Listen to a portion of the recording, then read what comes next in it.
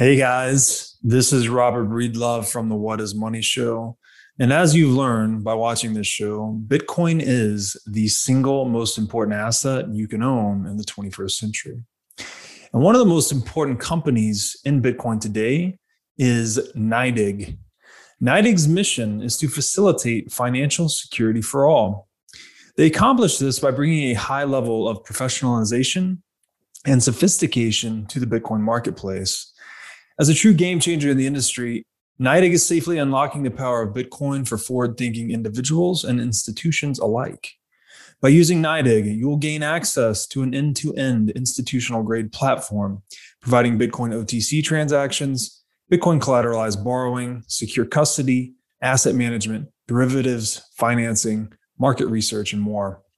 And all of these services meet the highest regulatory, governance, and audit standards. Led by Robbie Gutman, Yin Zhao, and Ross Stevens, NYDIG has absolutely exploded onto the Bitcoin scene recently and is leading the way for ongoing institutional adoption in this nascent asset class. So please be sure to check out NYDIG as a single source for all your Bitcoin needs. We're going to be talking today about chapter 4 in your book, Virtue Signaling. At least initially, we'll see where the conversation meanders to. And you open this chapter with a quote from Aristotle that I had never heard. And he says that human good turns out to be the activity of the soul exhibiting excellence. I would love to hear what that quote means to you. If you parse that apart from, I guess, through a lens of evolutionary biology and how you apply that to this chapter. Soul carries a lot of weight, but to me it just means mind or consciousness or how well your brain works or all the stuff that people would pay attention to when they're getting to know you, basically. So, if you fall in love with someone, you kind of get to know their soul in the sense of, their values, their preferences, their traits, their history, what drives them, their past, their future, etc. So soul, don't get scared by that word. To a psychologist, it just means your psyche, your mind. Exhibiting excellence also carries a lot of freight, but to a Darwinian, it really just means how well adapted to your environment are you? How fit are you? And your environment for humans, for any kind of social primate, is largely the other beings around you, the other people around you. And, in particular, the most important people, your friends, family, and mates. So I think Aristotle's really trying to get at virtue is kind of an index of how well your mind works from the point of view of the people around you. And that partly implies kind of to what extent can you be useful and helpful and reliable to them. So I think there's kind of a social notion of virtue that's packed into that also. And that's really what that chapter is about. The chapter was actually based on a journal paper that I wrote and published back in 2007, so I've kind of updated it and wrote a new preface for it. But it's kind of my manifesto about the evolutionary origins of virtue ethics and human morality. And I take a kind of unusual perspective on that stuff. Yeah, it's definitely an original perspective on human moral virtue and its evolutionary development. So I wonder, so you're saying that the soul in your mind is basically a term for consciousness, the mind, logos. Where do you see, isn't it, there's some element of values in there as well? Do you see values as being purely emanating from the mind?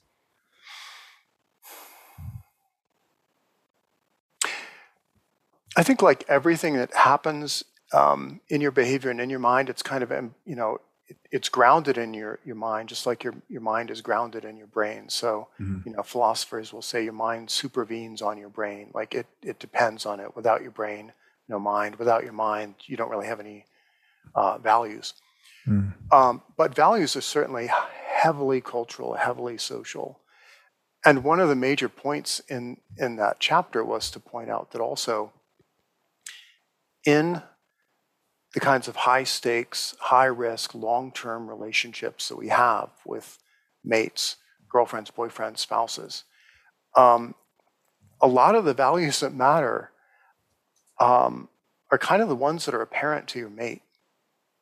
So your values are never just yours. If you're in a marriage, in some very deep sense, your spouse kind of owns and is subject to your values. They're partly responsible for training your values and helping you to perfect them and actualize them and manifest them. Mm. And so in contrast to kind of traditional virtue ethics, where you tend to think of like there's some lone virtuous Nietzschean figure on a mountaintop, actualizing himself for his own good, I wanted to ground this in actual human relationships, including the most intimate ones, like with husbands and wives. Mm. And I think anybody who's been married or even just in a long-term relationship knows, like nobody knows your virtues and your vices better than your partner. They are kind of like the ultimate arbiter of whether you're a good person. When you have a moral failing, they're often the first one to notice. When you have a moral triumph, they're often the first one, hopefully, to notice and praise you and reinforce that. So, in contrast to kind of the stereotype that evolutionary psychology is all about, like individualism and your individual success, this is pointing out like we're a species that form really crucial long-term pair bonds, and human virtues kind of arise and flourish, I think, largely in that context, but also in the context of important, deep friendships, with people of either sex, and in deep relationships with teammates and coworkers and mentors and students and all of that. So I'm trying to kind of push the virtue ethics away from this kind of runaway individualism into a kind of more realistic social direction. Interesting. Yeah, there's I guess part of what cognitive scientists talk about today is they have started to view cognition as more of a distributed activity versus just purely inside the confines of your own skull. Peterson talks about how we outsource our sanity to those around us. So I wonder if, because one thing here is, so the word good can be ambivalent, but what I've been reading some Rothbard lately, doing a series on that, and he's making the argument that goodness is whatever you are naturally equipped to do. And I think kind of to your point here that humans are equipped to cooperate. And this is a very, very deep way to look at it, because you start to look at us more as like one organism versus just individual organisms in a way. And then the second word in that sense, I think is very interesting, is excellence, actually, because cooperation certainly allows us to achieve what we would, I think, classify as more excellent outcomes. But we also need competition, right? Which competition is actually what is pushing us to excel. I'm thinking about this through kind of a market lens, but it applies to, sexual competition and all these other things, I'm sure. How do you then look at the relationship between the two? Because clearly it's necessary that we're cooperating. I guess the cooperation's sort of pushing one direction, maybe pushing, and then competition's pulling, or vice versa. They seem to be complementary. How does that fit into your framework here that you're exploring in the chapter? Yeah, I think that's a really deep point, that what we humans are often doing is we're competing to be better cooperators, Interesting. and we're also cooperating to be better competitors, often at a kind of team or group or tribal level. Yes, interesting. And so in the economy, if you're kind of Rothbardian or you're really into free markets, you kind of respect the discipline and the drive to excellence that market competition imposes on every business. If you don't deliver value to your customers and growth to your investors, somebody else is trying really, really hard to do that better than you are. And they will try to borrow all of your best insights, and they will be more excellent or more virtuous or at least more efficient than you are. So the market economy is a wonderful engine for driving excellence, progress, virtue, of particular types. And then you have firms, and the firms are competing with other firms, but within the firm, hopefully everyone's more or less kind of cooperating. I think the same thing happens in mating markets. Everybody from puberty onwards, learns, like in high school, okay, if I'm heterosexual, for example, I'm competing against all my same-sex rivals. Some of them will be friends and allies, but to first approximation, we're all competing. And I'm trying to attract, the best opposite sex mate that I can.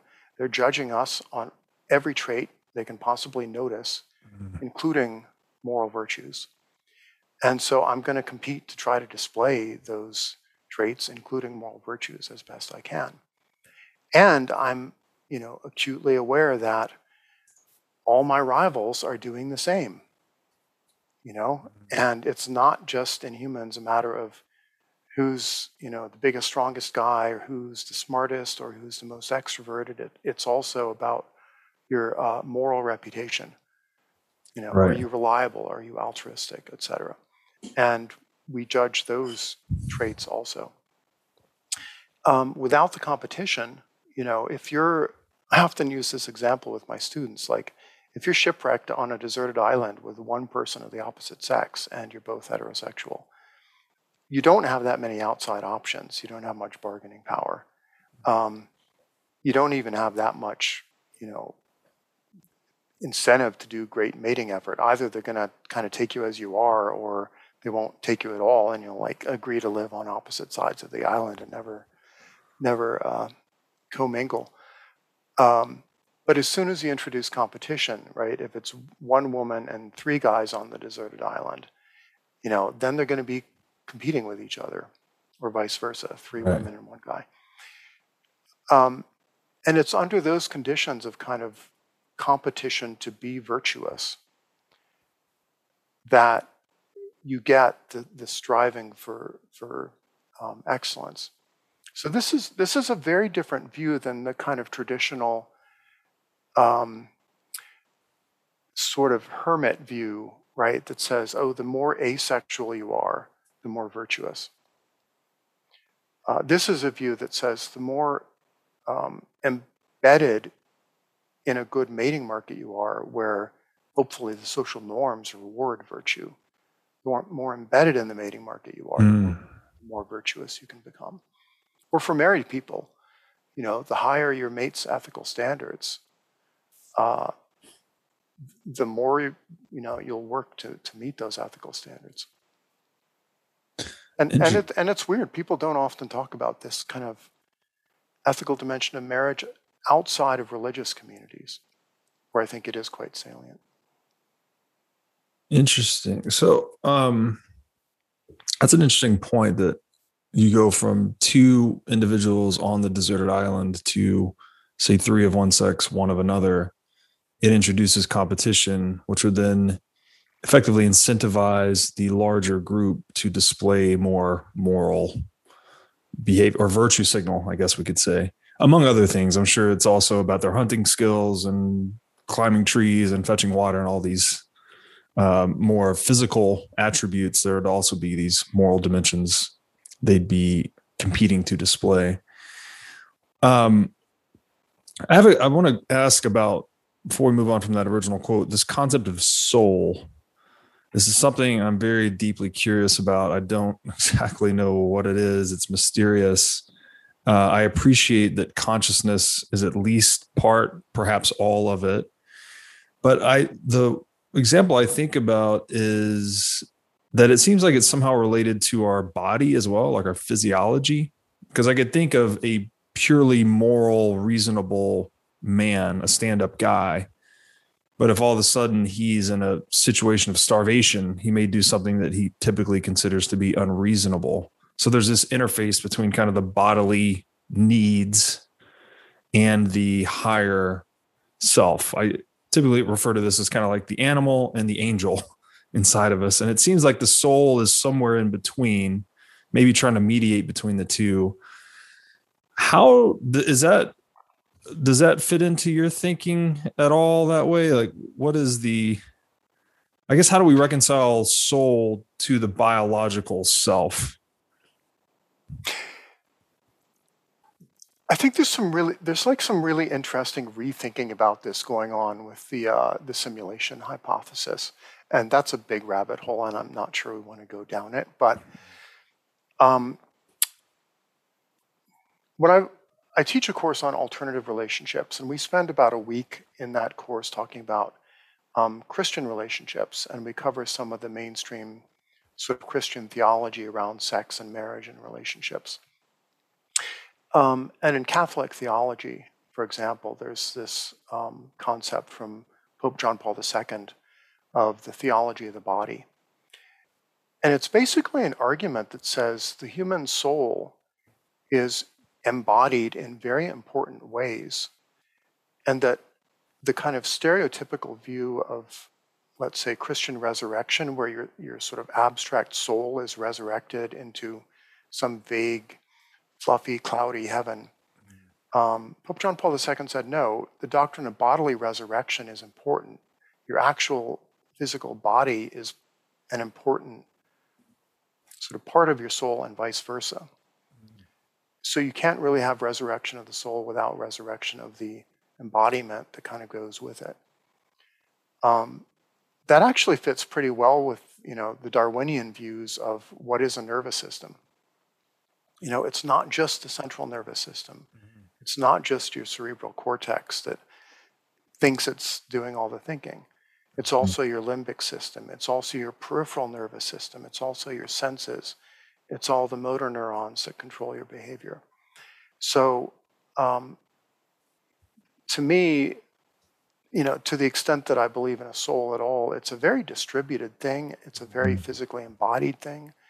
And it's something that's as much about your senses and your behavioral capabilities as it is about your kind of abstract thinking. Interesting. And so I think this relates to virtue, and it's kind of interesting. Like, you talk to philosophers about what is morality, and it's usually about making the sort of correct decisions in sort of abstract moral dilemmas. Like, if you were in this situation, how would you behave? But to espouse, an important aspect of your morality is taking care of your body. Your sleep hygiene, working out, lifting heavy, eating right. And like when I had, when Diane and I were writing our wedding vows, we explicitly put in some lines about a sort of duty to take care of our physical health as sort of a marital virtue. And so, to me, the soul exhibiting excellence includes, everything around the soul that embodies the soul also. That's great. It's the body kind of serving as a temple to the soul, or even the mind as well. I forget which, maybe it was Plato and Aristotle, the ancient philosophers that were talking about actually a sound, strong body was a necessary precursor to a sound, strong mind, which is something we've kind of gotten away from today. But the science proves it out too. I've seen these studies of lifting heavy weights is the best way to prevent cognitive degeneration into older age. So really interesting way to look at it. So I want to drill into this a little bit. You're describing, so cognition internally is not just in the skull, it's distributed, right? It's through the spinal cord, the nervous system. There's neurons, I believe, in the heart, the gut. So we have a distributed cognition system inside of us. There's this other distributed cognition system outside of us. Like we're interacting with market participants in the mating market and all these other things. And back to that point where when competition is introduced, where you're creating more incentives to virtue signal, I guess. Maybe I should ask this first. So morality itself, how would you define morality? Before I ask this question, because I think this is a complicated area. Like, do you have a go-to definition for the term moral or morality? I tend to approach this kind of descriptively rather than like normatively. So I think what people are talking about when they talk about morality, what do they really mean by that? I think they mean this kind of a set of norms and expectations and values and predictions that they would like to be able to make about your behavior, particularly your behavior towards other sentient beings that could experience joy or misery, happiness, sadness, well-being, or failure. And so morality is very much about evaluating each other in terms of how we interact. If we were a non-social species, if we were like some extreme version of like orangutans, pretty much living on our own in the forest, hardly interacting at all with anybody else, we would have concerns about optimality. Like, do I forage efficiently? Do I avoid predators? Do I do like good, risk judgments about how to survive? But they wouldn't really have morality in any meaningful way. Right. Once they do parenting, once they're taking care of little orangutans, there's kind of a morality of parenting in the sense of like, how do I trade off my interests and my offspring's interests? And then once you complexify it, once you get pair bonds or once you get interactions within a tribe, the more complex your social life, the more complex your morality needs to get to kind of cope with it. So I think of it very much from this kind of evolutionary social psychology perspective. And of course, there's a lot of cultural elements to it, and morality shifts and adapts and changes as civilization advances and changes and technology changes and so forth. And we're always kind of making it up as we go along to some degree. But I think there's a remarkable stability to a lot of the moral issues that we face because there's a remarkable stability to the kinds of potential trade-offs and conflicts and forms of cooperation that we can have with other people and with other animals, actually. Yes. So that makes sense. So this framework of expectations of actions of others, right? So it lets us kind of decomplexify the world, right? If we can trust that someone's going to behave along a certain gradient, that helps us focus on other things versus worrying about if they're going to stab you in the back or something like that. So then to your point, the morality is emerging from our sociality, I guess.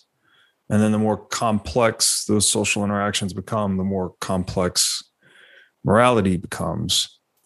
So what I wanted to get to, and I mentioned this to you offline, that I have this kind of hypothesis that virtue, there's a relationship between the free market and the emergence of virtue, that the more sophisticated our market relations become, it actually calls out the need for higher virtue in a way.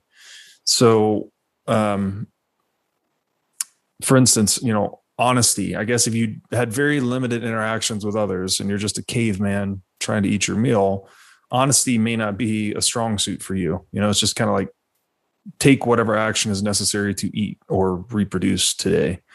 Whereas if you're a capitalist in the 21st century and you've got long production processes and you've got to deal with people over long time horizons, honesty is very clearly a dominant strategy, because if you're dishonest, you'd betray your reputation. It would have all these second order, third order consequences.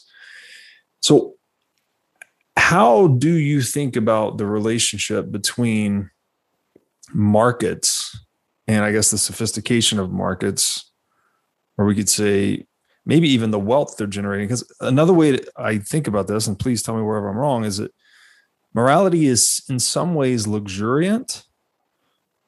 Like, again, the caveman doesn't really have time to worry about morality or sit around and read Plato. He's just trying to, get it done for the day. Whereas we in modernity, thanks to the market, we have all this free time, all this wealth to sit back and reflect on moral virtues and behaviors. How are these two things related? The development of the free market and virtue and or morality?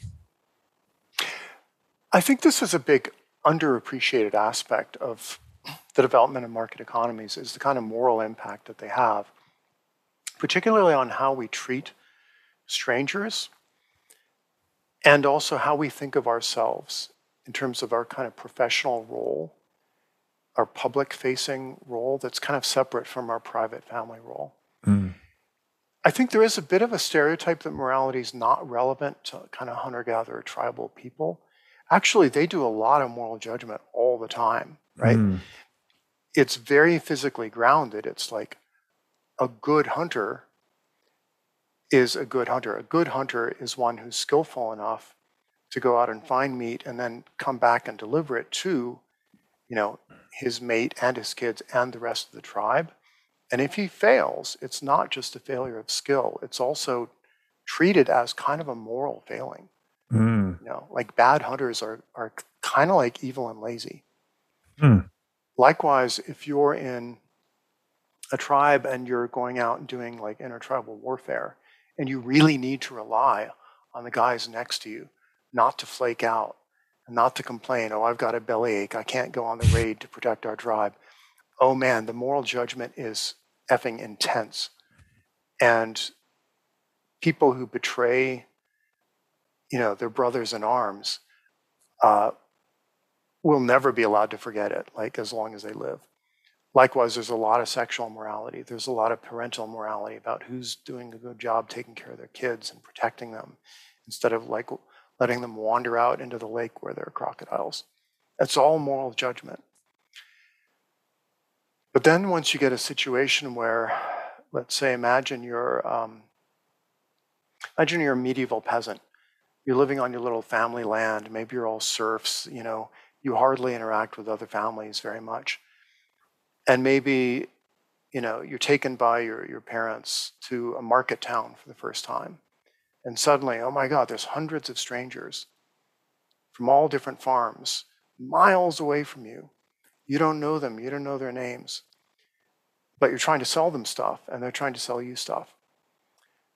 Suddenly, you're in a situation that would have been, I think, quite rare in prehistory, where there's a whole new set of moral issues that come online when you're kind of in a free market interacting with strangers, and you're trying to cultivate your reputation so that next week when you come back to the market town, people will go, oh, those folks make, the best arrowheads or plows or sell the best produce or whatever. And so suddenly you kind of have to put your game face on as a little medieval entrepreneur. And you have to interact with people you may never see again, but who will gossip about the quality of your goods and services. And various economic historians like Deirdre McCloskey have written about how this kind of favors the bourgeois virtues, that you need to develop new kind of codes of morality for dealing with markets where you're going to be judged by what you deliver to your customers or your investors or your suppliers or whatever. And it's not really to do with your personal traits as a lover or parent or sibling. It's to do with a slightly more kind of abstract and public set of virtues as a market participant. And I think in a way, the complexity of that morality may have kind of peaked not in the present day, but actually a century or two ago. In the present day, in a way, it's easier. Like I'm renting an Airbnb here for a couple months. I didn't need to rely on reputation through word of mouth. All I have to do is be able to see 5 stars is better than 3 stars according to, you know, the ratings by all the other Airbnb guests over the years. So if you can kind of systematize the moral judgments about quality in a market in terms of like Uber ratings, Google ratings, Airbnb ratings, reviews by tech journalists or whatever, that actually reduces the cognitive load and makes things way simpler than it might have been a couple decades ago. But it also holds everybody up in a way to kind of a higher ethical standard, because suddenly you're in a kind of ethical panopticon where everybody's judging everybody else, right, and giving continual feedback. yes, very interesting point. It's almost as if I've been talking to John Vervaeke. I think I mentioned that previously, and he has this concept of psychotechnology, where it's not a physical tool, but it's like literacy or numeracy. It's a cognitive instrument that we use. And it's almost like morality is somehow related to that in a way, or virtue perhaps, because these aren't just arbitrary, super subjective norms that we come up with. They're honesty is important across all people and all situations, as I would say these other virtues are. So in a way, as we become wealthier through deepening the division of labor, we're actually increasing the emphasis on virtue, behavior governed by virtue, I guess you may say. So you're kind of pushing virtue to the surface of human behavior. And maybe another way of saying that is lowering your time preference, because I guess the lower your time preference, the more long-term thinking you are, therefore the more virtuous you would tend to be. So what I'd like to do is read an excerpt from your book, which I think opens up where we're headed today. It says, the hypothesis here is that sexual selection shaped at least some of our distinctively human moral virtues as reliable fitness indicators. Precursors of many human moral virtues, such as empathy, fairness, and peacemaking, have been found in other great apes.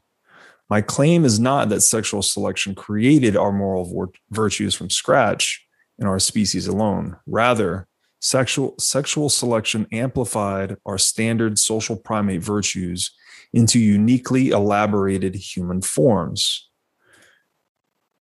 And you go on to say, besides sexual selection, many other forms of social selection probably shaped human morality, including kin selection, reciprocal altruism, discriminative parental solicitude, commitment mechanisms, risk-sharing mechanisms, social norms and punishment mechanisms, group selection, equilibrium selection among alternative evolutionary strategies. You said more on that later. So it's fascinating to me. Again, we're coming back to that quote from Aristotle that this is all, the change in these attributes is all exchange driven, right? Whether we're talking about cooperative sexual exchange, market exchange, or competitive exchange. Maybe you could just speak to that a bit. I know that's a lot. It's a big opening, but maybe you could just speak to what direction that is sending this, the rest of the exploration of this chapter.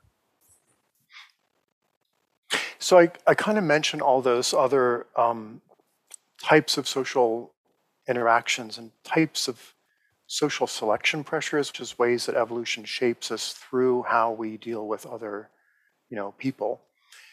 I mentioned all that, to try to say, look, Miller's not saying that only mating shaped human morality. Mm-hmm. I think mating was important. I think looking good to potential mates and keeping their love and respect over the long term has been pretty central to the evolution of human morality. But it's not the end of the story. There's a lot of really technical terms in there, like discriminative parental solicitude. What the hell is that? That basically means, like it or not, parents, when they're raising kids, are all the time making judgments about, is this a good kid or a bad kid? How much, energy and attention and investment do I put in this kid versus that kid? Some kids are kind of duds and you don't expect very much of them. Other kids are like, have amazing potential and you want to nurture them and really help them. And then other kids might be really, really needy and they need a lot of care or else they won't thrive at all. So parents are making these kind of intuitive calculations all the time. And among the things that they're evaluating is, the kind of moral virtues of their kids. If you're a parent and you see your kid, being really nice and caring to another kid, even when you're not watching, or they don't think you're watching, you get this kind of warm glow of parental pride, like, that's a good kid, good for you, awesome, I taught them well. Or they're just naturally good or something. And when you see your kid being, mean to a friend, or even worse, if they're older, like mean to their boyfriend or girlfriend, it's massively embarrassing, and you feel a kind of secondhand, moral shame about that. So there's a story to be told about each of those kinds of relationships. Same with friends. If you have good long-term friendships, like I've had the good fortune to have, multi-decade friendships, you feel morally accountable to your best friends. And if you kind of let them down in some way, or even you do something unrelated to them that they'll judge to be like an ethical blunder, that's also really embarrassing. We feel the weight of accountability to those friends. So I'm just trying again to put morality back into the real social relationships that we have every day with the people who are important to us. And to kind of remind people, morality is not this, it's not this kind of luxury thing where like, well, once I get to be 50 and I've like made my fortune, then I can worry about which money I give to what charity. It's got to be there all the way through your life. It's not like a sort of leisure activity you can just sort of add on later. Interesting. And then so the conscious development of virtue, that is a useful aim in life, because that, I guess the feedback goes the opposite direction. The more you develop these characteristics, the more you improve your sociality and satisfaction in your friends and romantic partners and such, the more successful you are in life, right? The more connection you have, the more happiness, the more wealth you can generate, I guess, even with professional relationships. That feeling of pride you just mentioned, where if a parent sees a child interacting well, exhibiting good moral virtue in a situation, that you feel, oh, that's a good kid, versus the reverse of them perhaps not doing that so much. Is that connected to that same desire for your genes to succeed in that way? Like you want your child to succeed across the broadest set of games possible in life. Oh yeah, absolutely. Because when you're nurturing a kid, there's kind of a social taboo against talking about this in a straight up honest way. But partly what you're nurturing is, you're creating a kind of vessel for your genes that hopefully ends up in grandkids and great grandkids. And we've been under selection to be the kinds of parents who worry about that, who plan for that, where that kind of is the end game. Is creating not just offspring that are good at surviving, good at making a living, but creating offspring who will be attractive to potential mates and find mates and form good relationships and have kids in turn.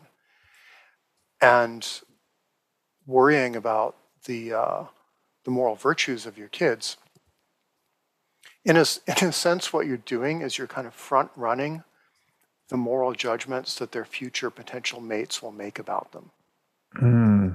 Interesting. Right? You're kind of like crafting somebody who's like ready to make their ethical debut in the mating market, who's sort of better equipped, not just in terms of their appearance and their accomplishments and their education, but also better equipped kind of morally than maybe their sexual rivals are. And this is the story not just of bourgeois morality in the market. It's also the story of bourgeois family morality, where back in Victorian England, parents paid a huge amount of attention to cultivating the moral virtues in their offspring so that they would be presentable in polite society.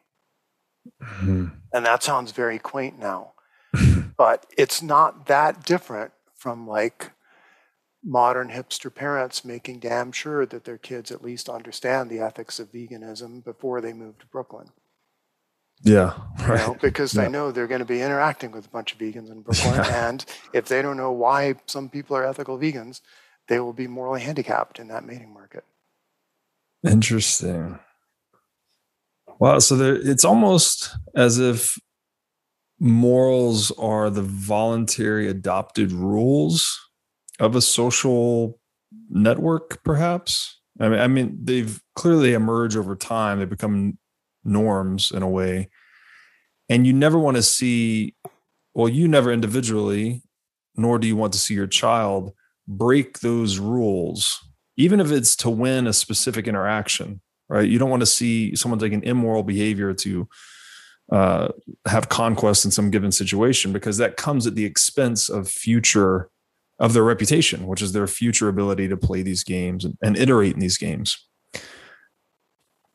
Really interesting way to look at it. So I want to take this now into, because now we've landed on the reason why it's important, the importance of virtue signaling, right? You're actually indicating to the market that you're a good player, you're of good social behavior or accord to enter into all these enterprises we do as humans. And I'll read another excerpt here. He said, a potential mate may act agreeable and easygoing during courtship, then become irritable and cankerous after a couple of years. In this case, courtship agreeableness was valued as a signal of likely future relationship agreeableness, but it proved an unreliable signal of the trait's temporal stability. So the other thing you make the point here, as I understood it, and please correct me if I'm wrong. So there's this clear incentive to virtue signal, but there's also an incentive to falsely virtue signal, right? If you could just make someone believe you're honest without actually having to be honest, then there's a biological, at least, impetus to do that. Could you speak to that and then get into why costly signaling is so important? Yeah, so the basic concept of signaling theory is you've got one individual trying to signal traits to another individual, maybe same sex, maybe different sex, maybe different species, whatever. The sender of the signal usually has an incentive to try to manipulate the perceptions and behaviors of the other individual, in the first individual's own interests. So, if you're in the mating market, you're some horny young single guy and you're going to bars and you're trying to chat up women and do the pickup artist thing, right? You would love to send whatever signals tend to be successful in meeting your kind of short-term sexual goals. So those might be signals of, physical attractiveness and muscularity and dominance and being cocky and funny and all that stuff. And it might also include sending the right moral signals that indicate, yeah, I'm cocky and funny, but I'm a good guy and trustworthy. And if you come home with me, I won't beat you or steal your money or ruin your reputation or whatever. So we're always, anytime we have an incentive to signal competence to anybody about anything, there's also usually an incentive to signal some kind of moral virtues alongside that. And so the question from the receiver's point of view, the person receiving the signal, is, fine, I know, if you're a woman in a bar, you know damned well all these guys want to signal whatever they think will make you interested in them. Right. And you're going to have what's called receiver skepticism, The BS filter. The BS filter. Yeah. You're going to be like, yeah, I know. Okay, you're signaling. You claim you make this much money and you're this popular and you have this many Twitter followers, whatever. Some of that is going to be bullshit and some of it's going to be unreliable. And your job as a receiver of those signals is to distinguish true from exaggerated, from outright false signals. So the signalers got this dilemma of like, they'd love to be able to impress everybody all the time with their moral virtues. But so would everybody else. And some ways of signaling those moral virtues are going to be a lot more reliable than others, a lot harder to fake, easier to check. And the concept of costly signaling is that often the signals that cost a lot tend to be more reliable if the cost has a particular relationship to the trait. Mm-hmm. So if you're signaling intelligence, for example, one easy way to do that is through vocabulary size. So just using not super pretentious words, but just rare, unusual words that maybe most people don't know, but if you use them accurately in a conversation, it's kind of hard to fluently use rare, difficult, interesting, poetic words during courtship. But it's relatively easy for the receiver to recognize those words and to kind of judge, are you using them accurately? Interesting. So signaling intelligence, there's lots and lots of ways we can do it pretty reliably.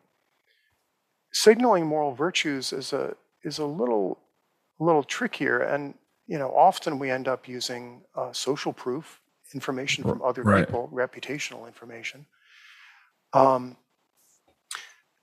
Sometimes we'll do little moral tests,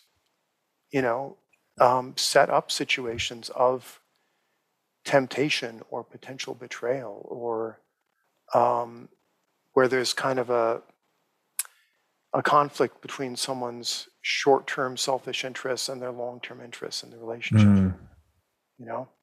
And then we'll set up a little moral obstacle course for the other person and sort of see how well they get through it. And this is the story of every second act in every romantic comedy, right? Right. There's one person in the couple, like the couple meet, they fall in love, and then there's a moral issue. Somebody does something insensitive or treacherous, and then they split, right? And some moral failing has been revealed. And then in Act 3, they kind of resolve it and get back together and resolve to be better moral partners.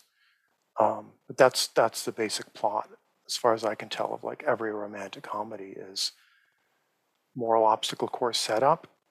Other person tries to run it. They partly succeed, but partly fail. And then you make a judgment about like, are they good enough ethically that I want to stick with them? Yeah, I think in your book you said you could almost condense all of courtship down to that moral obstacle course, right? We're constantly kind of testing one another's moral competence, perhaps. Not just moral competence, but that's definitely one huge aspect of it. And so with signaling, I don't know if we touched on this last time, but it's like it seems clear that costly signaling is a form of proof of work, right? Like the work itself is very hard to fake, somewhat easy to verify. And I like this example of intelligence where your fluency with large or specific or complicated words, that's hard to fake, right? You can't just pick that up overnight. I mean, that takes a lot of practice and study and what have you, but easy to verify, right? It's very easy to tell if someone's speaking fluently and using a word accurately. I guess you could say maybe it's cheaper to listen than it is to be fluent in that way. So again, a proof of work that's hard to fake but cheap to verify is conducive to an honest signal. And then the idea of social proof too is kind of a market mechanism, because if it's a reputation, you as an individual don't control your reputation. So if you have a good reputation, that means you've rendered some goodness onto others, and they are effectively speaking on your behalf to your reputation. So any interested counterparty can somewhat reliably use that as an indication. So it's game theory all the way down. It seems like. Oh, absolutely. Yeah. I've been sort of selecting readings for this new course I'm teaching on psychology of decision making. And it is game theory all the way down, because there's some great readings that go all the way down into like kind of decision making in insects, even decision making and communication and cooperation and game theory among plants, which can communicate through various kinds of chemical signals about what's happening in their little plant environment. And none of this necessarily requires a soul or consciousness or complicated thinking, Right. Because all you really need is different agents that have different interests and Yeah. they can interact repeatedly in some way with reasonably high stakes. Yeah, just complex systems and feedback loops are enough to set this up, right?